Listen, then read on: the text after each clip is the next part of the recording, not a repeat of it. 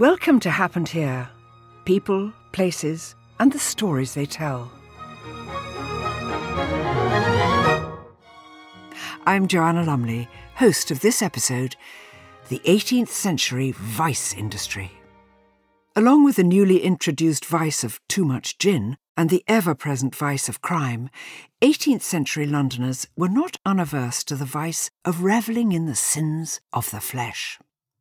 In this episode, we concentrate on the last of these vices and tell the stories of a poor girl lured, like many of her kind, into the vice industry, the beneficial effects of what became known as the English vice, and a booklet named for a man who called himself the Pimp General of all England. Without further ado, let's begin.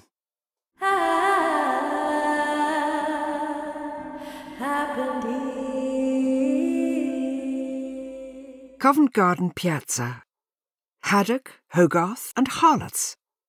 Written by Jasmine Silk, performed by Lulu Freeman.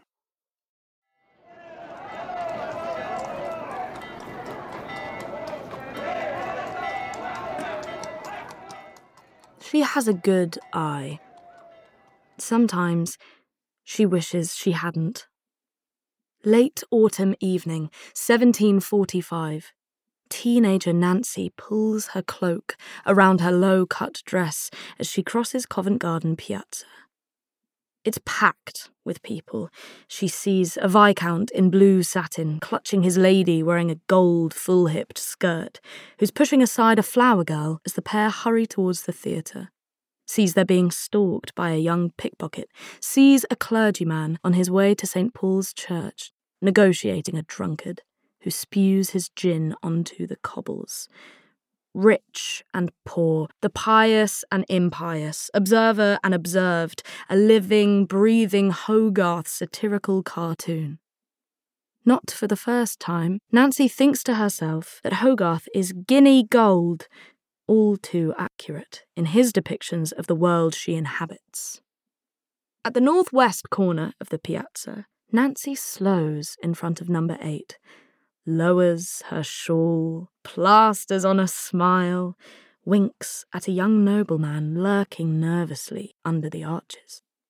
Haddock's Bagnio, sweating, cupping, and bathing, reads the sign above the door. She beckons him in. One of the impious, then. Bagnios, or bathhouses, were inspired by the Turkish baths that knights had enjoyed on crusades in the Middle East during the medieval period. But by the 18th century, bathing in London's bagnios was not necessarily the main reason a man would enter such an establishment. Covent Garden's reputation as London's centre of vice was partly a consequence of places like Haddock's Bagnio.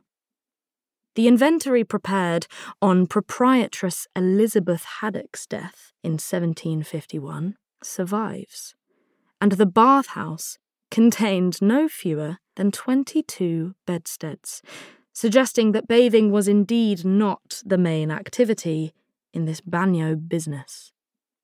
Included in the inventory was the Harlot's Progress, 6 engravings by painter and printmaker William Hogarth. Renowned for his moralistic engravings about English society, these panels chart a young girl's descent into prostitution. And with black humour, the Haddocks had hung them on the staircase to the upstairs rooms. Nancy leads the nervous young man up to her allotted room. As they always do, Nancy's eyes linger on the first stages of fictional Moll Hackabout's downfall. Indeed, the first person Nancy had met, aged 17, when she herself had climbed down from the coach in London, a country innocent hoping to find employment, like Moll, as a seamstress, was a kind, older lady who had whisked her away with promises of well-paid work, just like Hogarth's fictional Moll in stage 1 of the Progress. And just as swiftly, she was drawn into a life of prostitution. Nancy, too, had been set up as a mistress to a wealthy merchant. Stage 2, with fine rooms of her own and fancy fripperies. But that had not lasted long. Now she was at stage 3, a common prostitute in a brothel. She and the other girls have a running joke about who'll be prosecuted and in jail next. That's stage 4. With the young man still on her arm, she reaches the top of the stairs, these days unable to look at Hogarth's final panels, stages 5 and 6. Moll's descent into syphilitic hell, and her wake, following her death aged 23, where drunken mourners use Moll's coffin as a drinks table. For Nancy, Hogarth's staircase story doesn't bear too much scrutiny these days.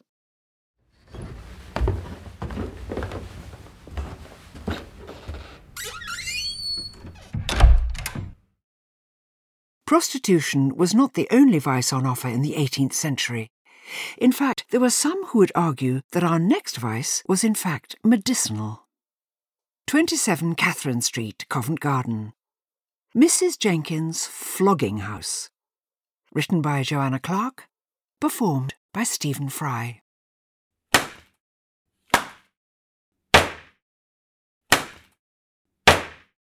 We're nearing the end of the 18th century, and a well-dressed gentleman stands before the formal, quiet exterior of 27 Catherine Street.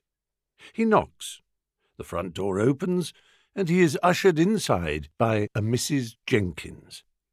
"Good evening, sir," she chimes, giving the man a quick once-over with her hawk-like eyes, and spreading her lips into an enticing smile.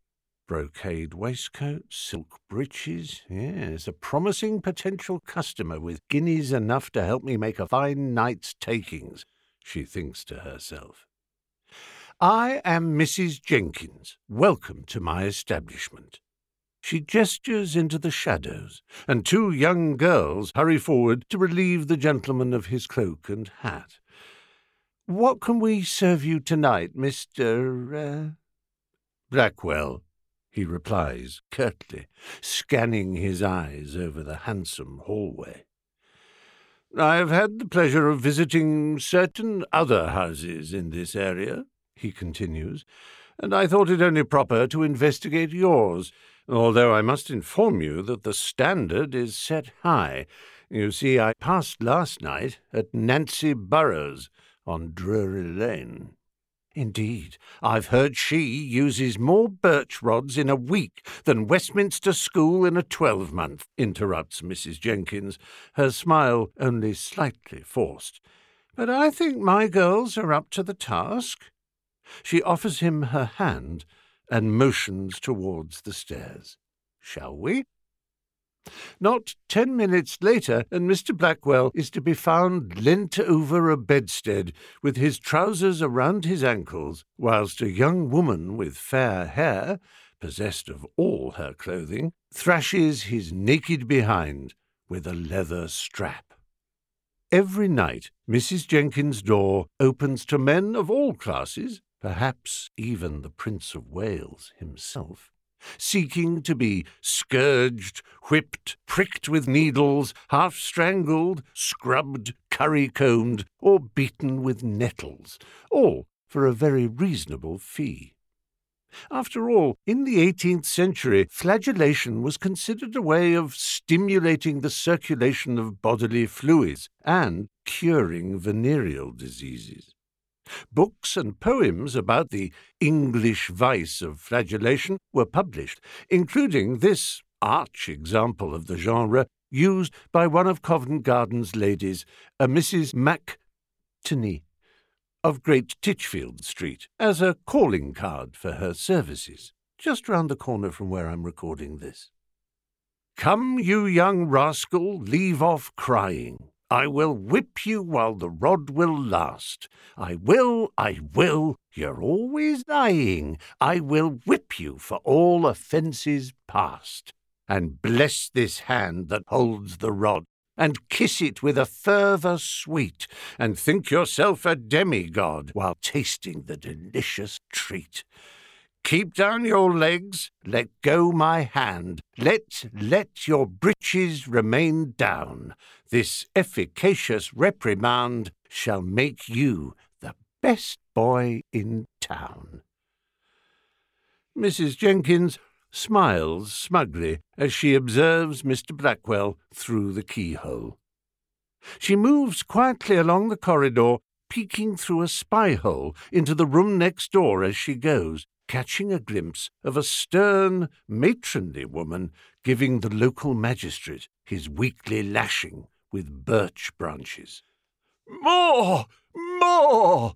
she hears the magistrate cry out with pain and glee as the branches come down again.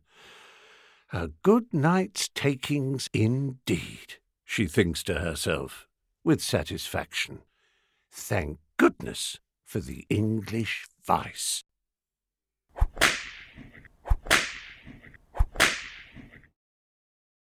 Well, now we know. Meanwhile, whatever you were looking for, hetero, LGBT+, a little bit of light BDSM, the 18th century had a way to find it. Instead of today's internet, or the 20th century's cards in phone boxes, in 18th century London, the man to find you the person to suit your needs operated from a pub in Covent Garden. If he wasn't there, you could buy his publication. The Shakespeare Tavern, Covent Garden Piazza. Carnal Pleasures. Written by Robbie Stamp. Performed by Kate Reid.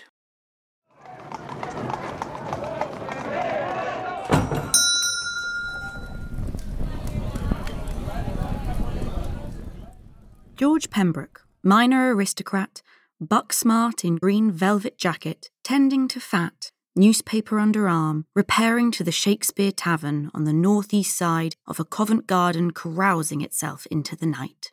Pot of half and half by his side, snug in the snug, opening the London Intelligencer, cursory perusal of the news, finding what he is looking for. It has indeed been published again. He has been a connoisseur since he was discreetly shown the original handwritten version and had purchased the very first printed edition at Christmas 1757. Indeed, in a hidden drawer in his desk, he still has the 58 and 59 editions. A man needs his entertainment at home from time to time. But here it is, May 8th, 1760. An advertisement for Harris's list of Covent Garden ladies, or the Man of Pleasures calendar. An exact description of the most celebrated ladies of pleasure who frequent Covent Garden and other parts of this metropolis. 2 shillings and 6pence. George scans the room for Sam Derrick, Dublin-born, erstwhile linen draper, mediocre poet, former inmate of debtor's prison, grubby coat, and, for those in the know, the author of The List, to which one John Harrison, also known as Jack Harris, head waiter at the Shakespeare and self-proclaimed pimp general of all England, has given his name. Spotting them both at the bar, George beckons Jack over. "You're grinning like you've seen a basket of chips, sir. Reckon we'll do 2,000 copies again this year. This one's yours." Jack hands Pembroke a pocket-sized book, some 6 by 4 inches. In 1758, shortly after the first edition of Harris's List came into print, the magistrate and moral reformer Saunders Welch estimated that of a population of 675,000, London was home to approximately 3,000 prostitutes. If a lowly female domestic servant could expect a wage of around £2 to £4 a year, with accommodation and food, a sex worker at the top of the pyramid could earn that in one night. Some much more. Back in the Shakespeare, however, the economic plight of women is not uppermost in Pembroke's mind. Reading the familiar introduction, "Come then, my friends, ye friends to Harris come, and more than kisses share," turning thin paper pages and pausing over this description. Miss Corbett has a rather unorthodox manner of charging her clients. Her fixed rule, in regard to price, is to measure a gentleman's maypole by a standard 9 inches and to expect a guinea for every inch in its short or full measure. Hurrying on. Miss H.Y., very active and nimble, and not a little clever in the performance of the art of friction. Just round the corner, too. Looking up, George catches Derrick's eye, offering a toast and a grin. By the time of the final publication in 1795, it is estimated that Harris's list, with its addresses and bedroom specialities, had sold 250,000 copies. But what of Derrick himself, first of the rhapsodizers and critics? Well, after his death in 1769, the London Chronicle describes him thus. He was of diminutive size, with reddish hair and a vacant countenance, and he required no small quantity of perfume to predominate over some odours that were not of the most fragrant kind. Ironic. Not such a fantastic review for him, then.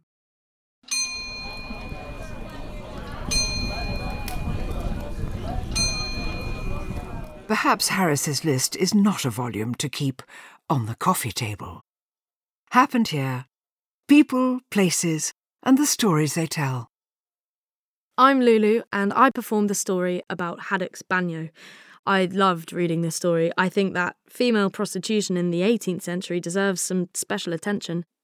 I think these women would have had a lot to say, and we should continue to let them speak, even if it is 300 years on. Do check out our website, happenhere.com, to meet more characters who may have until now been swept under the rug. I'll see you there.